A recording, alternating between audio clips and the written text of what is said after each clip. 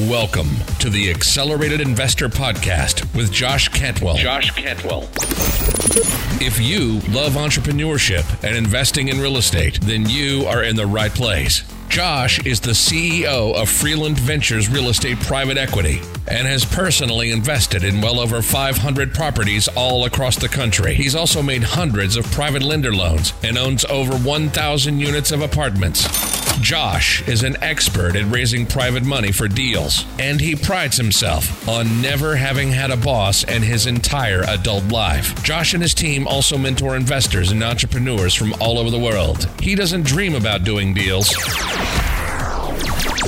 He actually does them, and so do his listeners and students. Now sit back, listen, learn, and accelerate your business, your life, and your investing with the Accelerated Investor Podcast.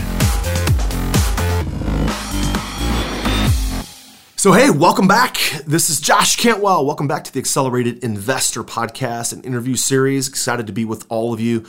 And today we're talking with and interviewing a good friend of mine. His name is Tommy. He's the president at Prime Corporate Services.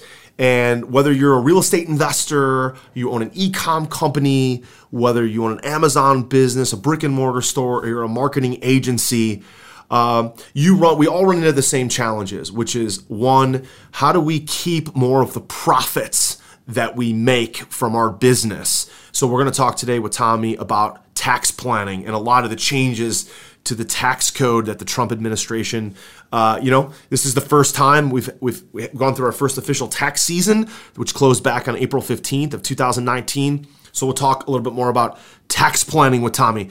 We'll also talk a little bit more about entity structuring to set up your business the right way and make the proper elections to take advantage of the new tax code. We'll also talk, for those of you that have intermediate or advanced businesses, about estate planning and how to pass along more of your business to the people that you love and the people that you care for, how to avoid probate and properly pass along your company and your profits, your businesses, your assets to your heirs. And finally, every business needs funding. Every business needs business credit or corporate funding. So we'll talk with a lot more with my guest about what the services they provide for business funding and all four of these kind of pillars of building a successful business. So hey guys, welcome back. This is Josh Cantwell again. Welcome back to Accelerated Investor. Happy to be with all of you, and really excited today to be having a conversation with a business advisory company that we use, that a lot of my clients and students use to really get the logistics of their business up and running. Everything from corporate planning, LLC formation, to tax planning, estate planning, as well as building business credit. So it doesn't matter if you own an e-com company, if you're an investor in the markets, whether it's real estate investing, stock, bond, mutual fund, whether you're investing in crypto, cannabis, oil and gas, whatever it is that you're investing in, whatever it is that your business is, if you're an entrepreneur and you're looking to pay less taxes, if you're looking to have a better business plan, if you're looking for more business credit to fund your receivables, fund your down payments on your real estate investments, fund maybe earnest money deposits or buy more inventory, you're in the right place. This is going to be a really fun conversation. I'm here today talking with Tommy Thornburgh. He's the president of Prime Corporate Services, and they provide a tremendous amount of horsepower for businesses to be able to accomplish their goals with all the things that I just mentioned. So Tommy, thanks for joining me today, man. How are you? Thank you. I'm doing very well. Thank you for the intro, and it's an honor to be here. Thanks for having me. Yeah, you bet, Tommy. So I know that you provide a lot of different type of legal and accounting and business advisory services for small to medium-sized businesses. So before we jump into some of the guts and some of the logistics about exactly what some of the benefits are of working with you guys and some of the things business owners should look out for, why don't you just give us a quick rundown if some of my audience doesn't know who you are or what Prime Corporate is and how you guys were founded and how you've grown your business. Just give us the 2-minute background, give us some color, some foundation about you and your company. Absolutely. So I guess just to start, kind of our motto and what we live day to day by is, it's not how much money you make.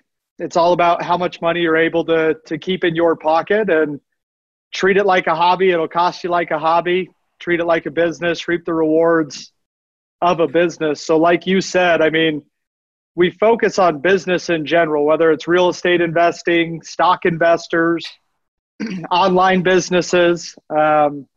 We've been in business for about 9 years now.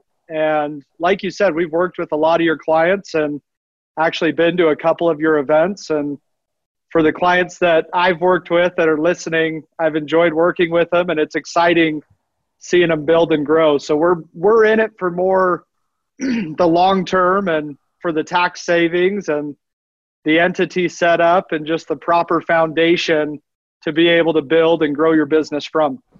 Yeah, you bet. So think about it this way, guys. The Prime Corporate provides really 4 key services for businesses of all kinds, including real estate investing. So initial LLC formation. So if you're just getting your business up and running, maybe you've never done a real estate transaction, or you've never, you don't have your e-com business set up yet, LLC formation, business formation is part of it. Then as you make profits, tax planning becomes the second part of it. And then if you have a successful business or you're looking to do a lot of deals, you're going to want to leverage yourself, meaning you're going to want credit, you're going to want a loan, you're going to want some sort of revolving business credit. So that's the third piece. And then finally, as you build your business and make millions and millions of dollars, you're going to want to successfully do your estate planning to pass along more of what you make to your heirs, to your spouse, to your partner, to your kids, or to whoever you're passing along your business proceeds to down the road. So really, the entire life cycle of an investor, from formation to building to credit to tax planning and to estate planning, that's what Tommy and his company does. So Tommy, let's start with the end, right? So I'm more interested in the tax planning and estate planning part of it. Let's start with the end and then work our way back to LLC and business formation. We've got a lot of clients who are already successful, that already own apartments, that already own self-storage. They're private lenders. They're worth hundreds of thousands or millions. They're 6, 7, and 8-figure investors. And of course, they're all thinking, how do I pay less in taxes, and how do I protect more of my assets in an estate planning scenario? So tell us just a little bit more about that, what you guys do, what you specialize in, and how you can help them in that perspective. Absolutely. Yeah, it's a good question as well, just as far as the long term and the longevity of protecting your legacy. That's what we're working day to day for, is to build passive, active, and all these other types of income. Real estate investors especially, it's recommended to update your estate plans, trust, wills, living wills, power of attorneys every 3 to 5 years.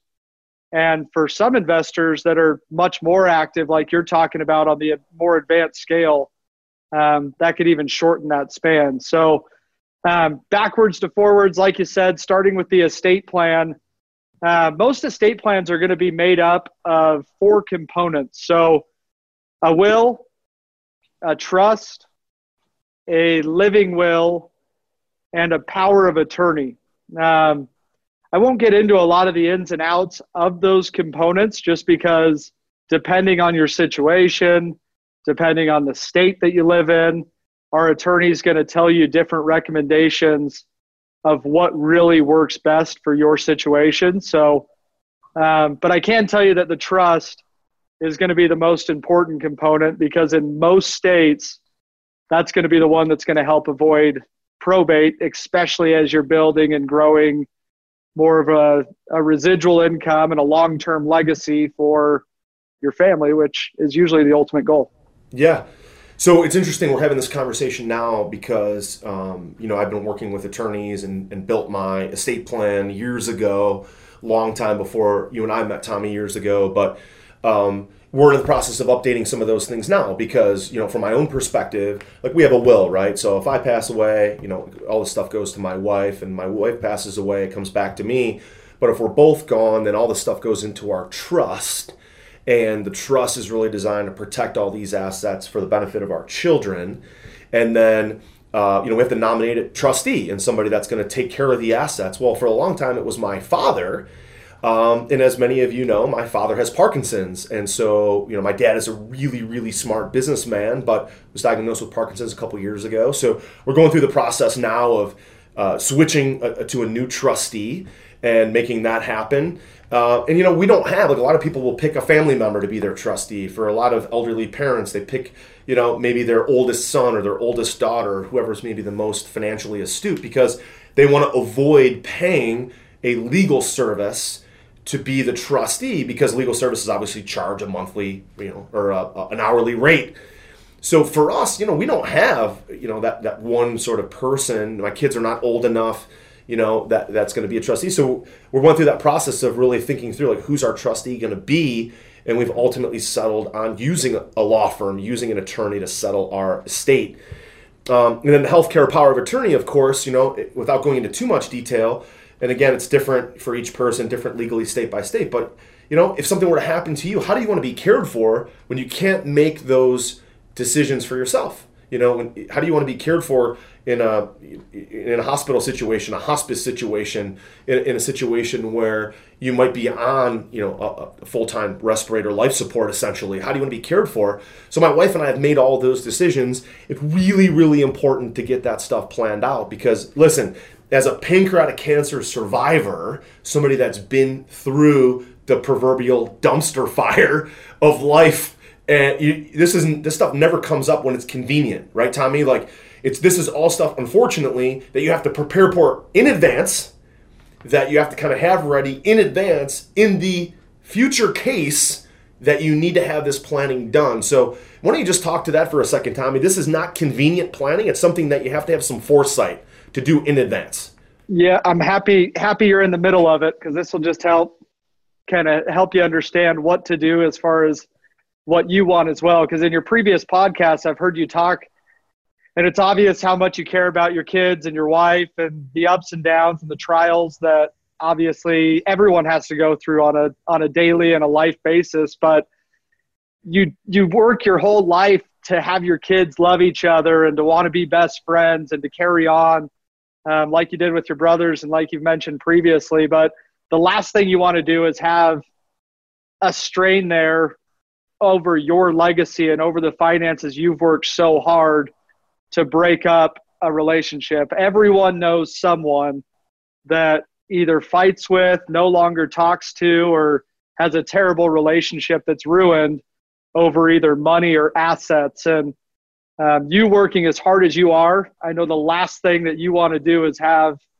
your kids fight and argue over what you worked hard for when you're raising them to love each other and be best friends. So I'm happy we're starting here, because this is the least exciting part to talk about. I feel like an insurance agent when I'm discussing estate plans. I used to be an insurance agent, Tommy. Don't talk down about good insurance guys. Yeah, no.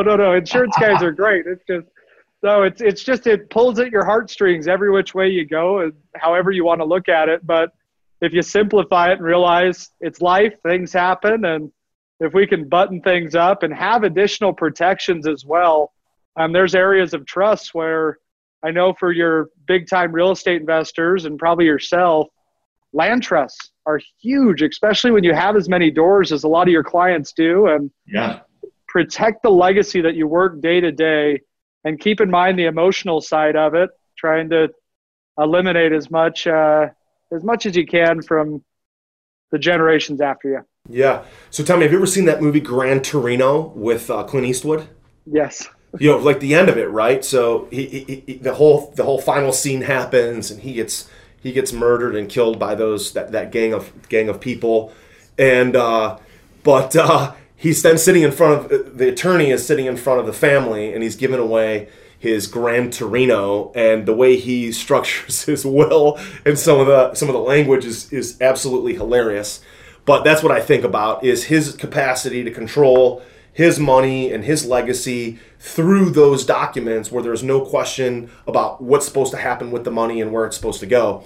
That's always what comes to my mind to make the morbid seem kind of fun, right? Is that last scene. So if you haven't seen it, if you're one of our members, you listen to this, check out Gran Torino. And the last 10 minutes is amazing. Also, Tommy, that movie The Mule, which just came out, also with Clint Eastwood, is amazing. If If you Is it? I haven't seen that yet. I love Clint Eastwood, so I'll throw it on the to-do list. Oh man, it's based on a true story, and it's just an amazing. Clint Eastwood, just an awesome actor and awesome director.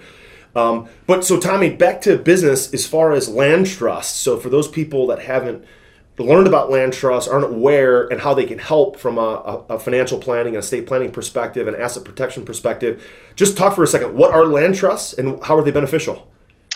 Yeah, and once again, this is going to vary based off of the state in a lot of cases, but just land trust, and we'll get into the entity side of things of what the recommendation is as far as how many doors inside of each entity, how those are going to be split up. But land trusts are a phenomenal way to separate larger properties and even smaller properties, depending on whether you still have a loan on the property or if they're paid. And you're just cash flowing from them. But it's a great way to separate from other assets in case something were to happen, to try and eliminate some of your liability and just mitigate the risk you have with particular properties. Got it. Yeah. So people can understand a land trust. You can deed a property into a trust, nominate a trustee of that trust, but then then the property, whether it's an apartment building or whether it's a bunch of single family doors, get basically transferred into that trust. So the assets in the trust now is basically its own entity, and whoever the beneficiary of that trust is has the benefit of the assets in the trust. So we used to use land trust years ago when we were doing short sales and short sale flips. We would have the owner deed the property into a land trust, and then they would transfer the beneficiary of that into the property into the trust. We would become the beneficiary. So if we wholesaled and flipped the property, we would then be able to profit from that property being sold through a short sale situation, and it was very beneficial. But they can be used in many different states to protect assets, separate assets. You can maintain the benefit of that by being the beneficiary of that land trust. So really cool stuff there. And Tommy, you guys help with that kind of planning, right? Absolutely. Yeah, and there's a lot of different, revocable, irrevocable. There's a lot of different types of trusts, and there's a lot of different options when it comes to power of attorneys and living wills, for instance. If something just happens to you, if it happens to you and your wife together, once again, a lot of unfortunate things that happen in life in general, but a lot of different things that you can do to make sure that if 1A happens, 1B takes place.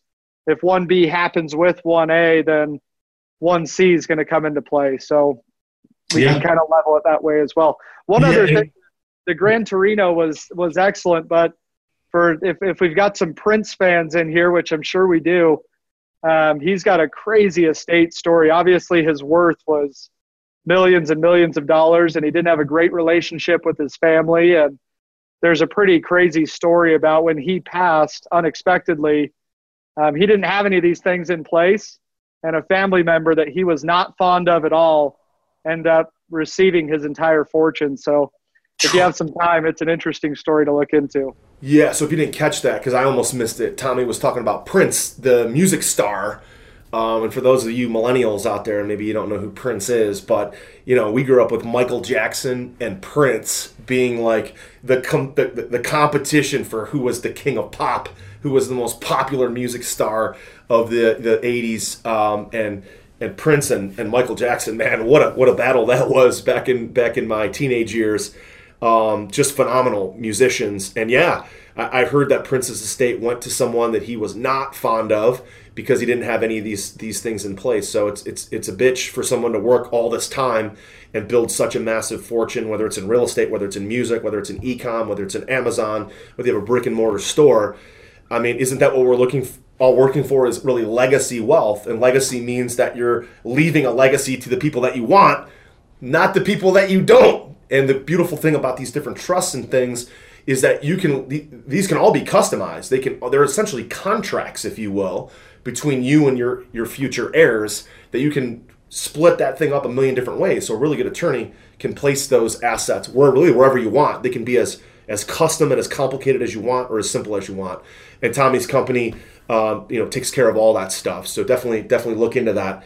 So Tommy, backing up then into the next thing, really the tax planning, right? So you've got a business, the business is making money, 6-figure, 7-figure, 8-figure business.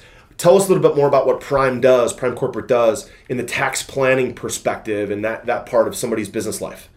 Absolutely. So we put together an excellent team of CPAs that it's one of those things that it's the more the merrier. A lot of times when there's firms that are just one CPA or a couple CPAs that don't interact very much, there's so many tax changes that are constantly evolving. And the reality is it's a very exciting time for us and for entrepreneurs in general because of these tax changes that are not only constantly evolving, but have recently been passed by Congress and the Trump administration. And regardless of what you think of him, the reality is, as an entrepreneur, it's a great time to either take risks or have businesses that profit or loss, make sure that you're not leaving money on the table and you're utilizing those deductions. So to answer your question, as far as these 6-figure plus investors, a lot of that goes into how are you structured? How are your entities set up? How are you logging and keeping track of your expenses? And as you're making your expenses, are you aware of the categories that these can be tied to make them either deductible or make them what the IRS would deem ordinary or necessary? Part of the changes are Section 212 being suspended. Ordinary. Yeah, so tell us more about that, Tommy. Like, what are some of the, we just went through the first official close of the tax season. Now, of course, a lot of people, including me, file extensions, and our taxes are not due until October 15th. But for the majority of the folks that are either self-employed or have a W-2 income, or even businesses that try to wrap up, obviously April 15th. That was a couple of weeks ago. So what was that like? What was it like for you? What changes did you see? Are there 2 or 3 things that stuck out that were frequently asked questions, or certain changes in the tax law that you saw people taking advantage of, or things that entrepreneurs didn't know that your firm was able to educate them on? What was that whole close April 15th like, and what were some of the common themes that you saw? Yeah, absolutely. I mean, throughout the entire year of 2018, we're constantly getting asked with the new standard deduction. The standard deduction has raised, whether you're single or married, between $12,000 and $25,000. So you have your standard deduction as an individual, which is great, but a lot of people were actually concerned that, is that going to limit my itemized deductions as an entrepreneur, as a business?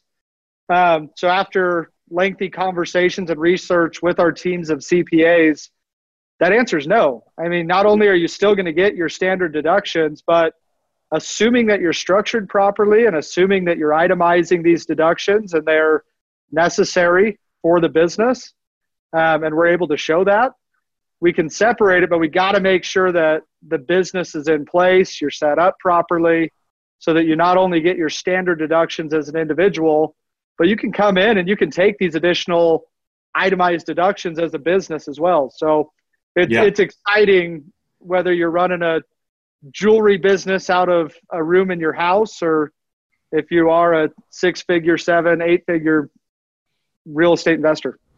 Fantastic. So everyone knows the standard deduction is just you get a deduction no matter what, right? You, your wife, your partner, your kids, etc. There's a standard deduction that was raised. The itemized deductions is really just all of your items, if you think about in your business, that are on your profit and loss, all the different itemized different deductions that you get for business expenses, for owning real estate assets, depreciation, all these different things are itemized.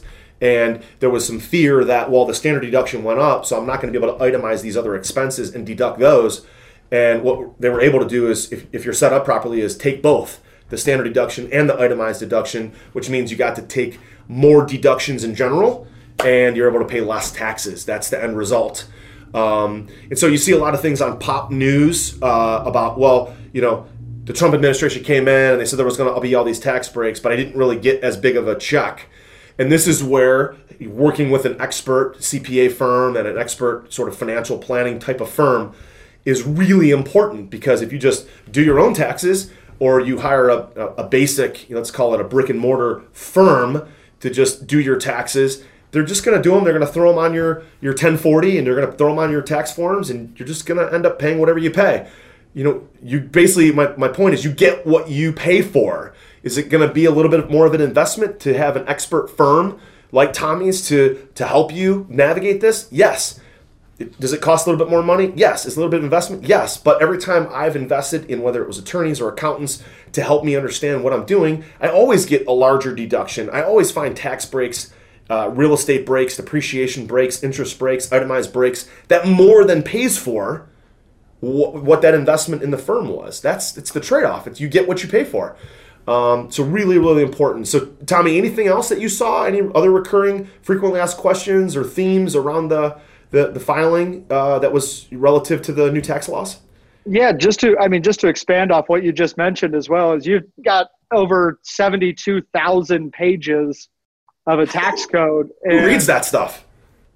If you tried, they'd change it halfway through anyway. So it's not necessarily a bad thing unless you're relying on the knowledge that you've had 2 years ago, 5 years ago, God forbid, 10 years ago.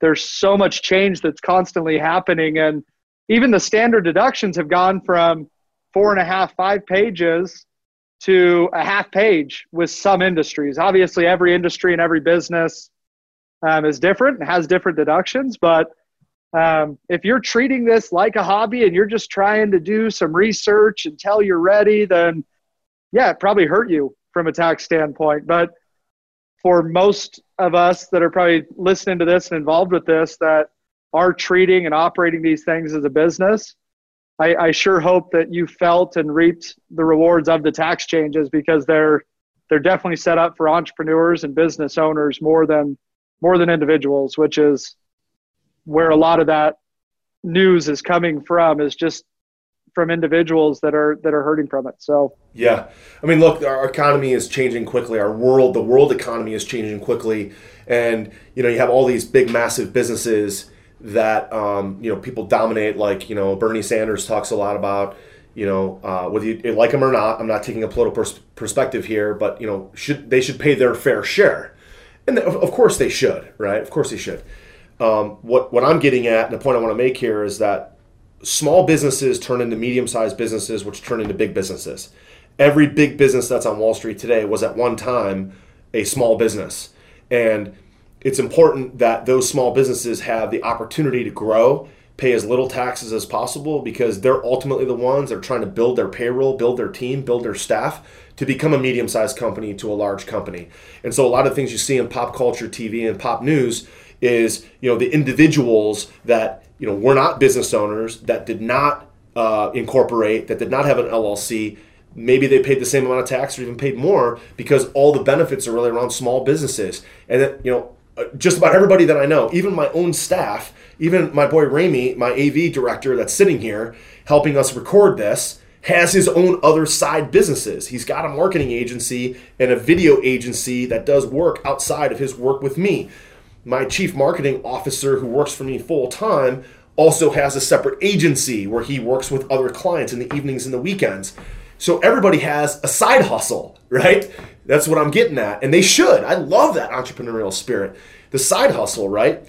But and looking back to, 25 years ago or 20 years ago when I first read Rich Dad, Poor Dad, what was that entire book built around? It was really built around taking your passion, turning it into a side hustle, incorporating your side hustle into a business so that you could now deduct all the things that you were going to buy anyway, things like a cell phone, computers, this AV equipment, your car, all these different things into an entrepreneurial business, and these things become necessary expenses.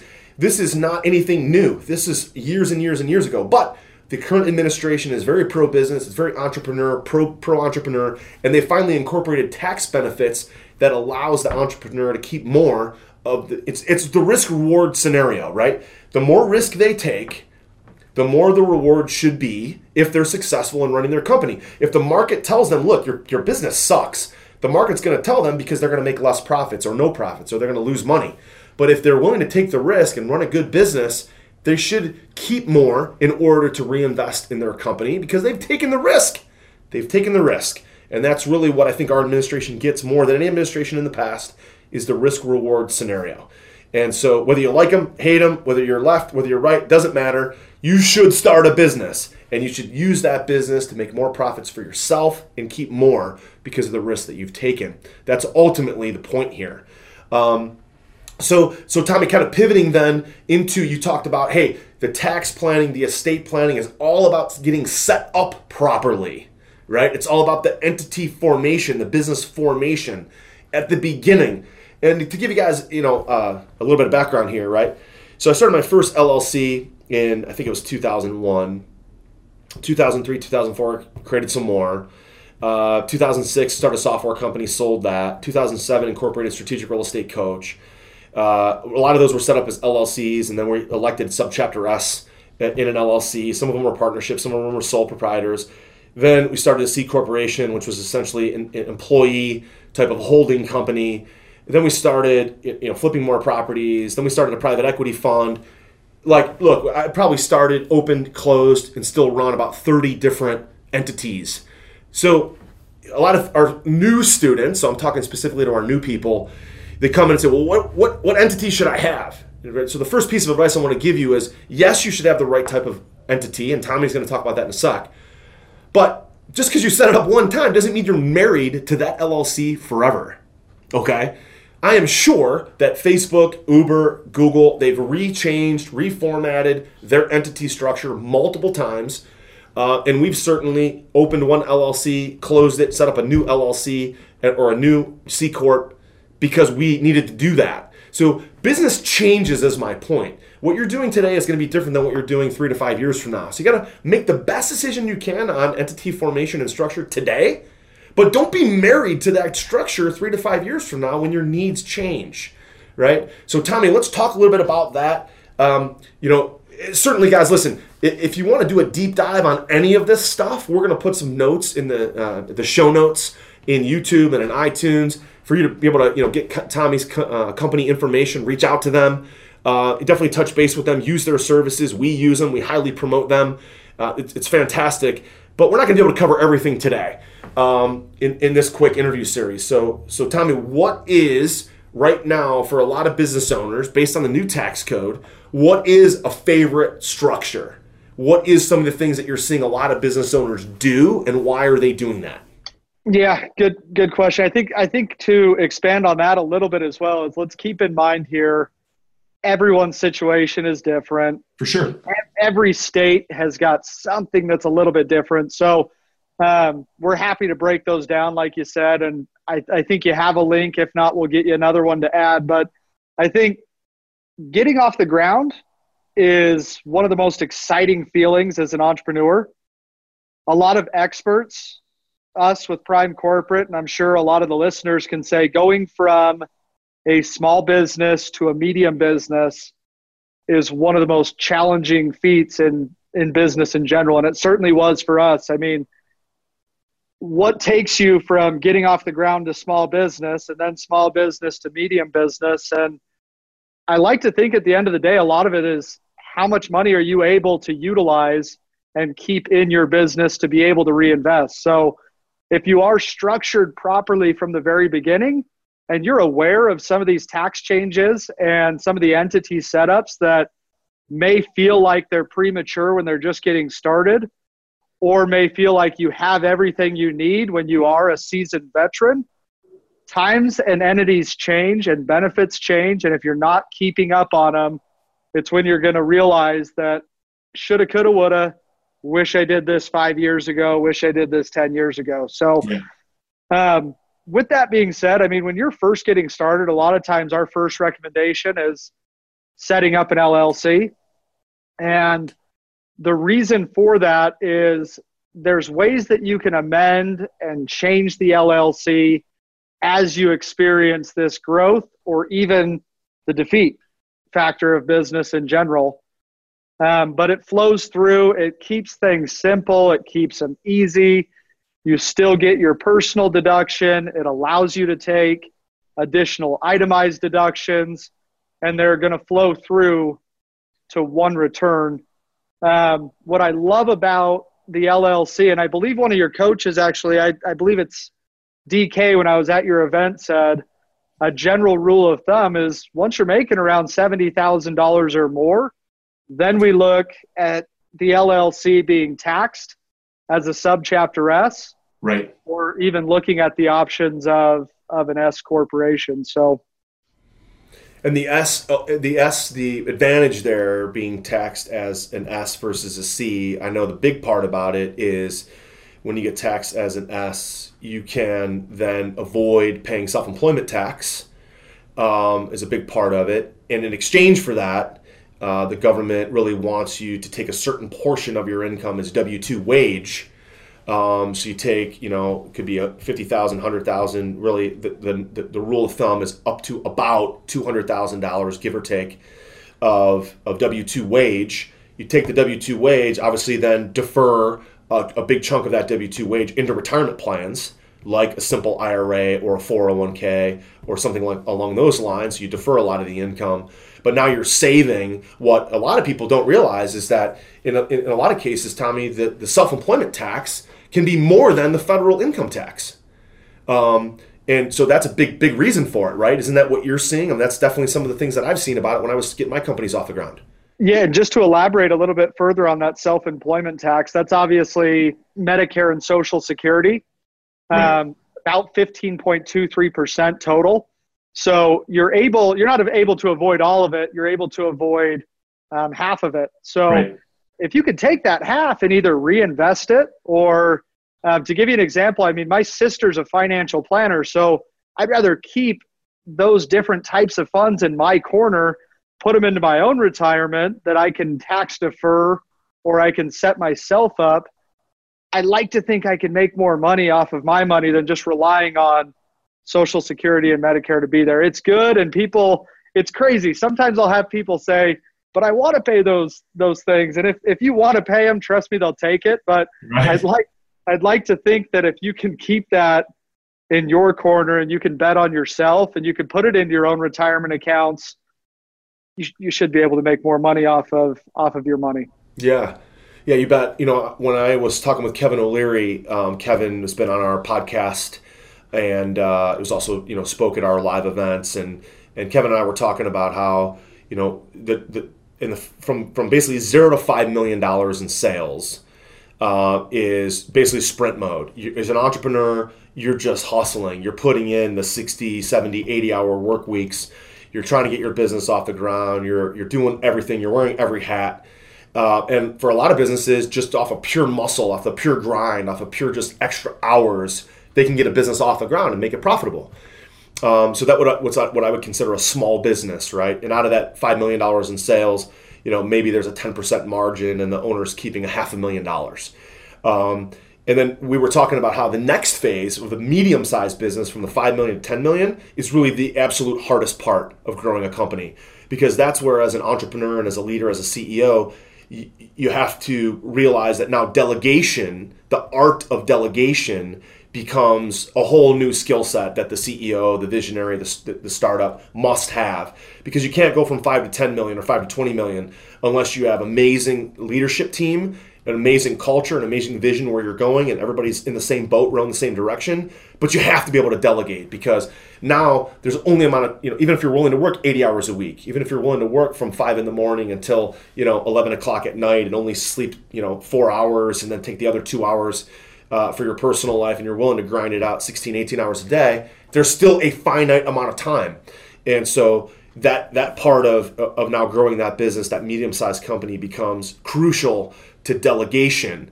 And in that point, you have a real business that has real legs. And at that point, you're going to wish that you had talked to Prime Corporate and Tommy and make sure you had your business entity set up right. Because now as a business owner, your personal income is approaching that $1 million range or even more.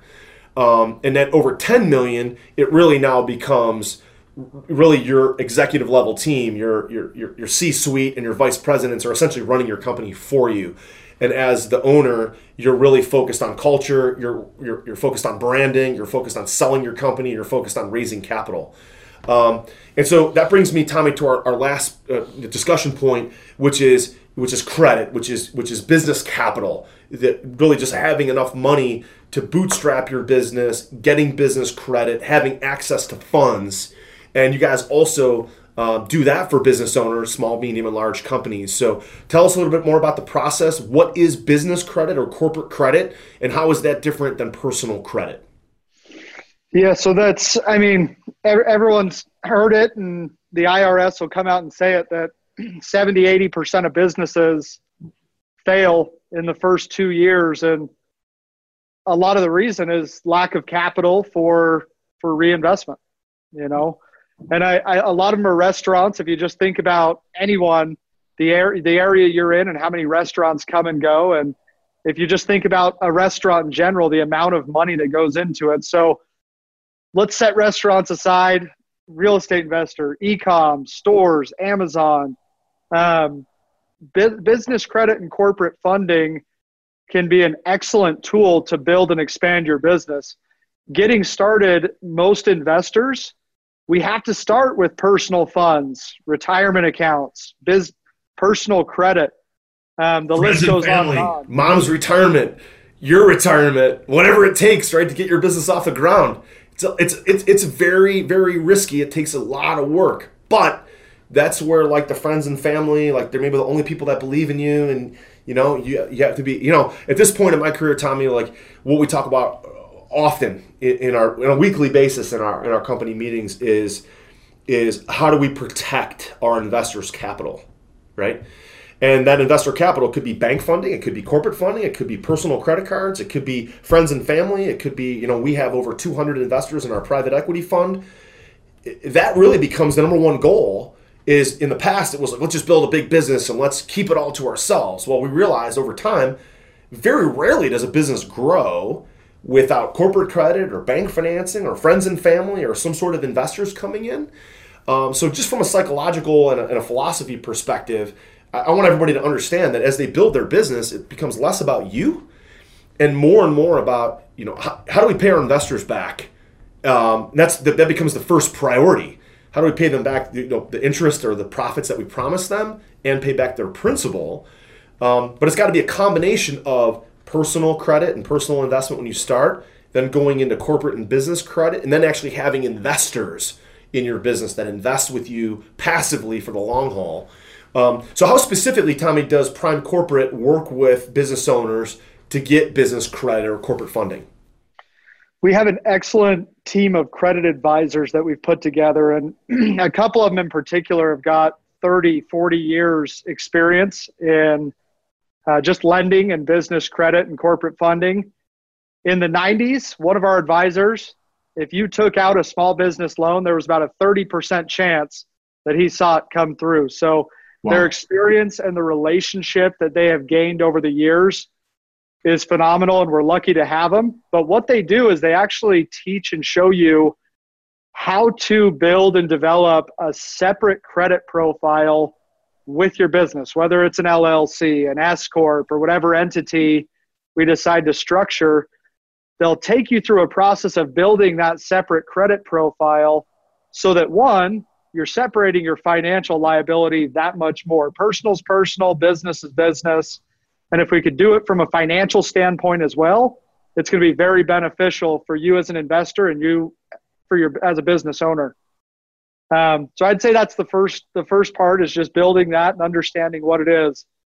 The second part is understanding how to locate funds. And I know that this is something that you've spent years and years doing from a capital standpoint, but it's the same concept from a business credit standpoint. There's good rates and there's bad rates. And if we could help you understand what to look for and what banks and what vendors are willing to work with your type of business, it's going to be beneficial so that you know the key factors of what to look for, so you're locking lower rates, which is ultimately keeping more money in your pocket, like I've preached. And then long term for real estate, if you're going in and remodeling a kitchen, remodeling a bathroom, if you are building a website and you're marketing that website, if you're investing into your business, bottom line, I'd like to think the reality is you'd much rather utilize business credit, corporate funding, let the business pay for itself, and then pay you as an investor from there, keeping things separate. So yeah, absolutely, Tommy. I mean, I can't even tell you how many times I've talked to primarily real estate investors, but also guys that have e-com companies, and they keep saying, well, I keep reinvesting all the profits. And that's a fancy way of saying I don't have any outside funding. I don't have outside funding. So if I make $500,000 in profit, or $1 million or $2 million in profit, but I'm pouring it back in the business, it means that your company is growing and expanding, which is fine. But you're taking profits that maybe a bank would fund some or all of that corporate funding, and you're able to not only have the personal income that comes from your business, but also not have to bootstrap it. When I got to the point where my business could not only make a profit, but I could take money off the table every other Friday, and then pay out bonuses to myself and my other business partners, once a quarter.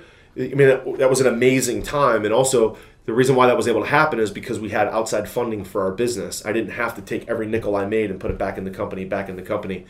And so, Tommy, I know you guys do a great job of kind of working with our students that we already have that are working with you guys to find, what's their sweet spot, how much money are they making, can we get them business credit, build a business profile so they can get funding outside of their personal funding, which is fantastic. So, guys, we've been talking a lot about these 4 different very important parts of the business, and in some ways, this is a long-winded commercial, if you will, for Tommy and for his companies. And it sort of is, because we really believe in what they do. And we also believe that they can help not only real estate investors, but all the different students that we have that are in other areas. We've got a lot of people that follow us that are in e-com, or they're in other types of investing, and they make profits in those companies, and then they invest the profits, whether it's a windfall of cash or net free cash flow, they invest those in real estate for more passive income. So, Tommy, the last piece of it is, obviously, we recommend you guys 150%. So if you're interested in learning more, check out the show notes, check out the links. But Tommy, I'm interested to know more about your entrepreneurial journey, right? When I have somebody come on that has a service or a business, which is great, that we can talk a little bit more about, that will help our students and our members, which is awesome. But I'm also interested to know about your entrepreneurial journey. Like, what got you into getting away from, a 9-to-5 job or a W-2 income? What kind of risk did you take? What was your story in growing your business? Tell us a little bit about some of the challenges that you've had and why you decided to go the entrepreneurial route. Yes, absolutely. So I like to think that I'm still young, obviously, and certainly feel that way. But I'm going to take you all the way back to 3 years old, actually. So 3 years old, my parents split, and obviously a life-changing event right off the bat.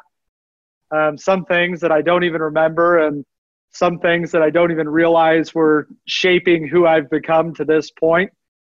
With my parents splitting, both of them being entrepreneurs and being self-employed, as a kid, you don't realize how much that's really impacting you as you're growing up. My mom tells this story constantly about, she was a real estate agent.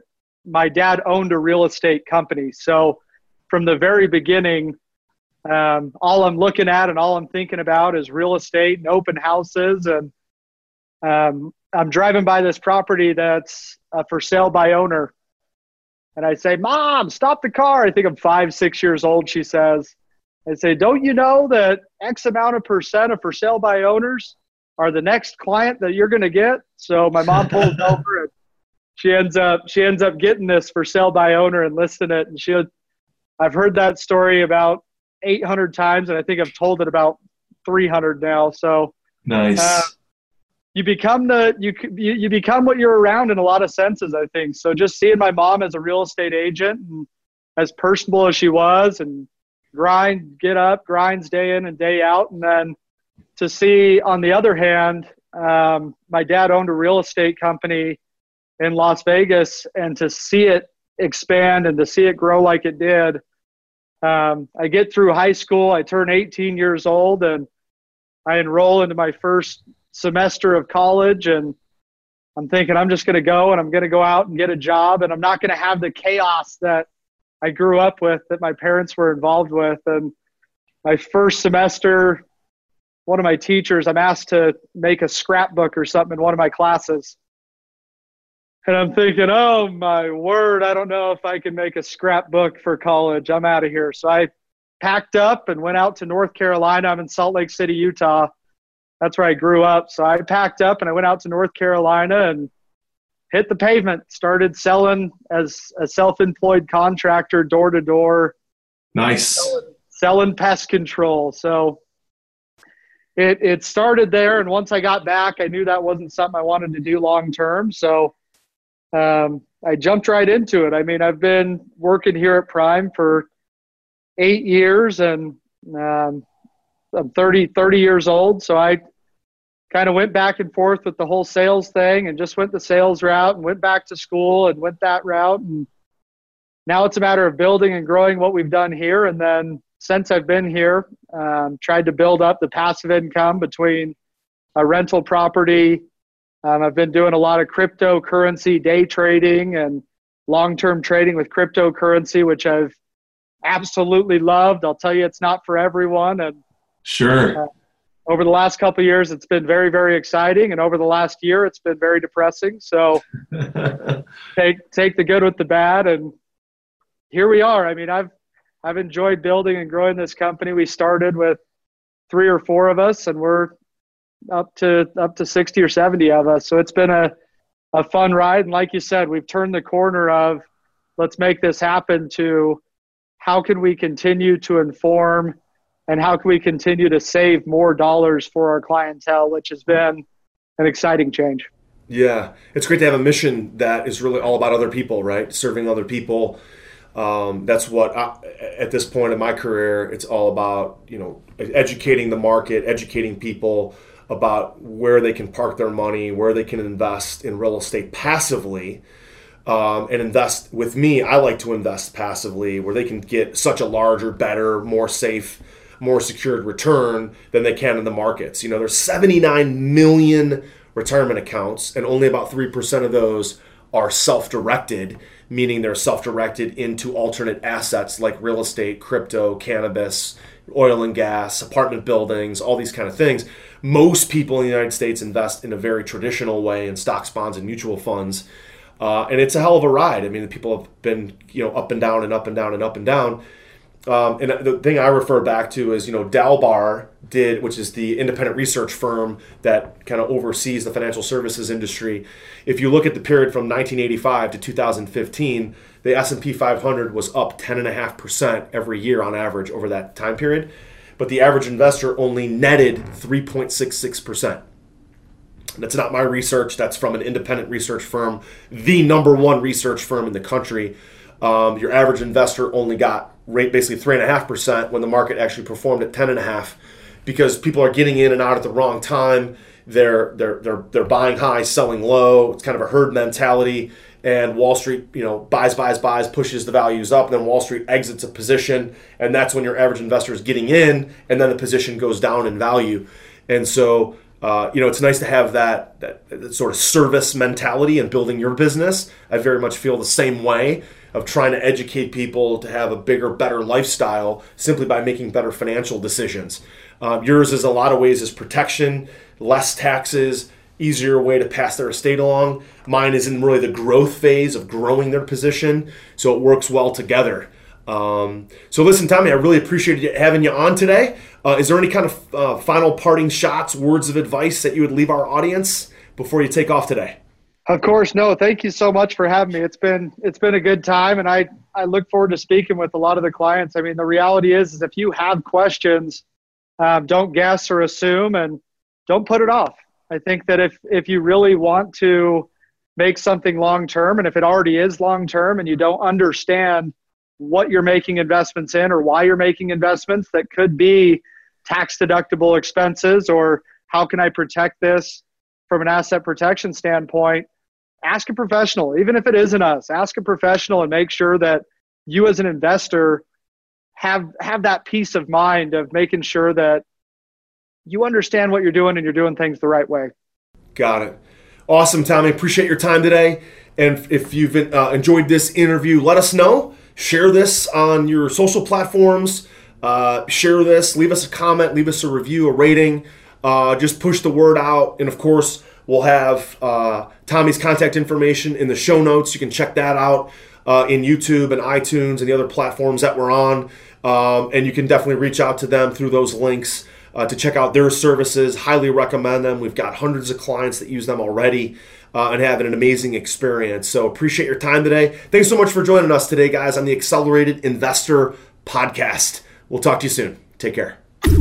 You've been listening to Josh Cantwell and the Accelerated Investor Podcast. Leave a comment on our iTunes channel and let us know what you want to learn next or who you'd like Josh to interview. While you're there, give us a 5-star rating and make sure to subscribe so you can be the first to hear new episodes. Follow Josh Cantwell and his companies, Strategic Real Estate Coach and Freeland Ventures, on all social media platforms now, and stay up to date on new training and investment opportunities. To start your journey toward the lifestyle you've always dreamed of, apply for coaching at joshcantwellcoaching.com.